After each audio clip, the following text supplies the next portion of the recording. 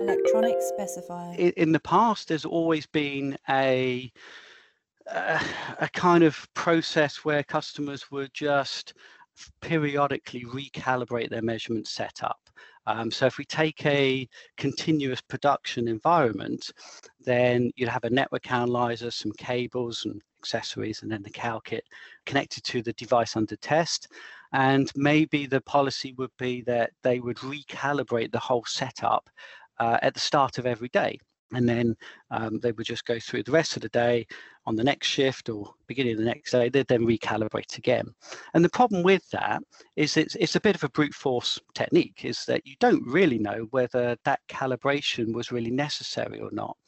And network analyzers these days are becoming far more stable, and they have less measurement drift. So it's not always necessary to have to recalibrate so regularly. Electronic specifier.